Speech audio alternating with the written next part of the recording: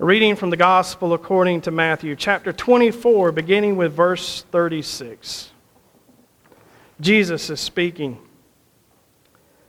But about that day and hour no one knows, neither the angels of heaven nor the Son, but only the Father. For as the days of Noah were, so will be the coming of the Son of Man. For as in those days before the flood, they were eating and drinking, marrying and giving in marriage until the day Noah entered the ark.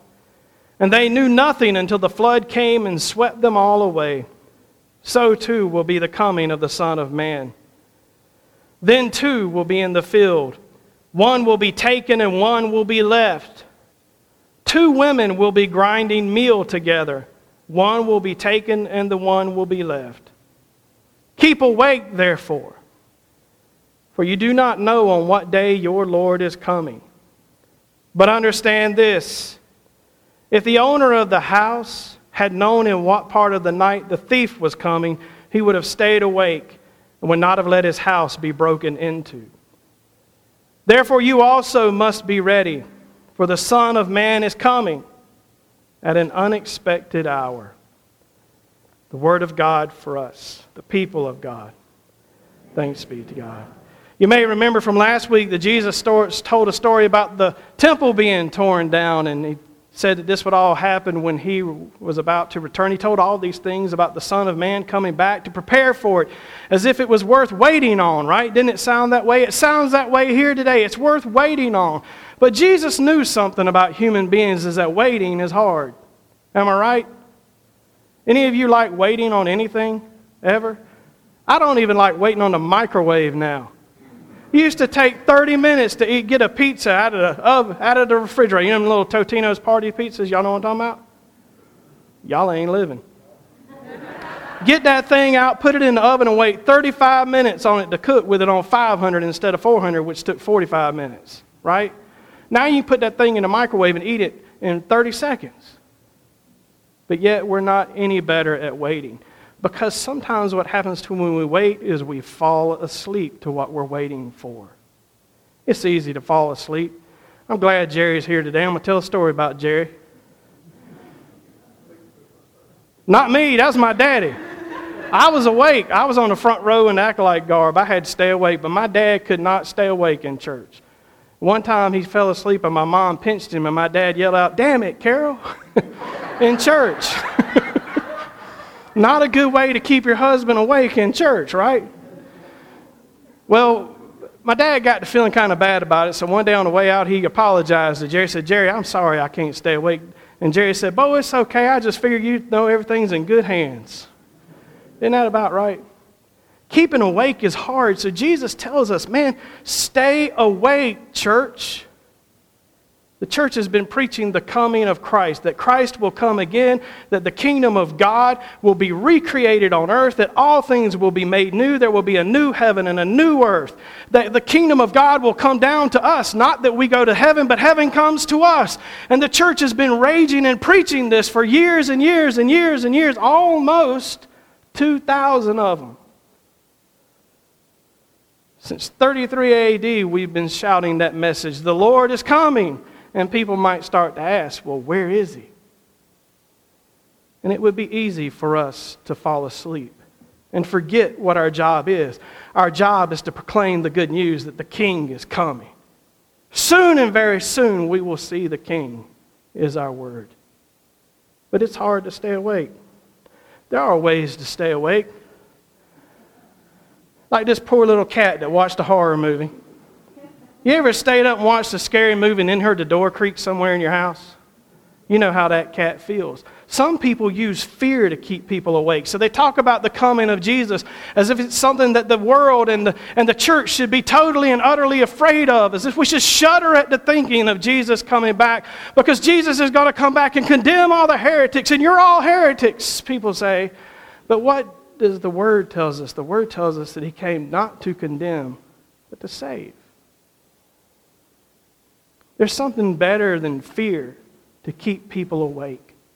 There's something better than fear to keep the church awake. And it's simply love. To be filled with and radiate the love of God and toward our neighbors. To love God and love others with our whole heart will keep the church from falling asleep and forgetting who it is or who she is.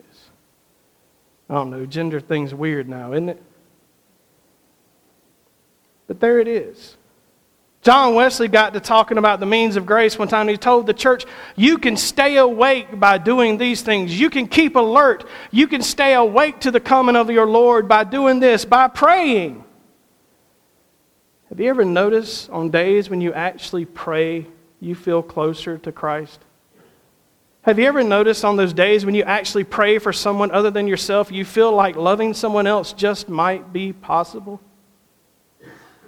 And then he said, search the Scriptures. And what he meant by that is just sit down and read the book. Look for stuff in it that might apply to your life. Compare one passage to another. Go into it a little bit deeper than just what the pastor reads on Sunday. And he told the people to partake in the Lord's Supper, which we will do in just about 2.5 minutes. He said, this meal will keep you awake because in it, God gives us grace for the journey. God gives us the grace we need to be excited about serving Christ and about the return of Christ that we look for here in this season of Advent. He said to fast. I'm not real good at fasting. I've done it a couple times. Men's club I was last a part of did fasting every Friday for a while. We skipped lunch, and whatever we normally paid for lunch, we gave at our meeting, and we bought a man's medication for about 1.5 years doing that. It was a pretty cool fast. Most of the time, I just like to eat.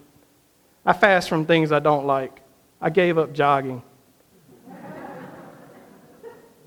Christian conversation, he said, will keep you awake. He was talking about conferencing, and that's normally how you'll hear it.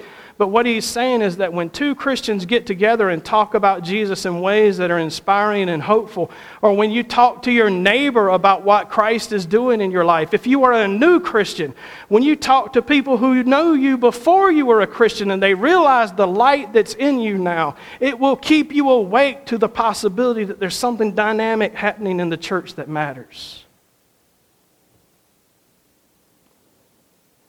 And he said to do acts of mercy for your neighbor. You know that whole that random act of kindness thing?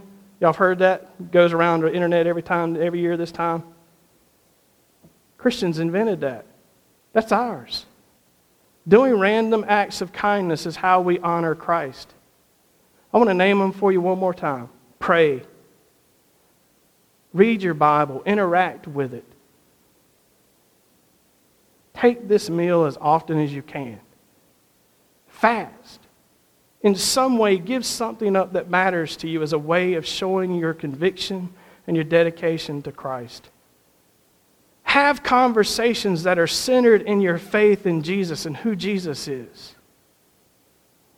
And do good things for your neighbors, not expecting anything in return. And then, dear ones, you won't have to resort to being afraid to stay awake. You can just keep awake. Because you will be excited about serving Christ. Hold on to Jesus' words. Stay awake, church. We have much to do. Amen.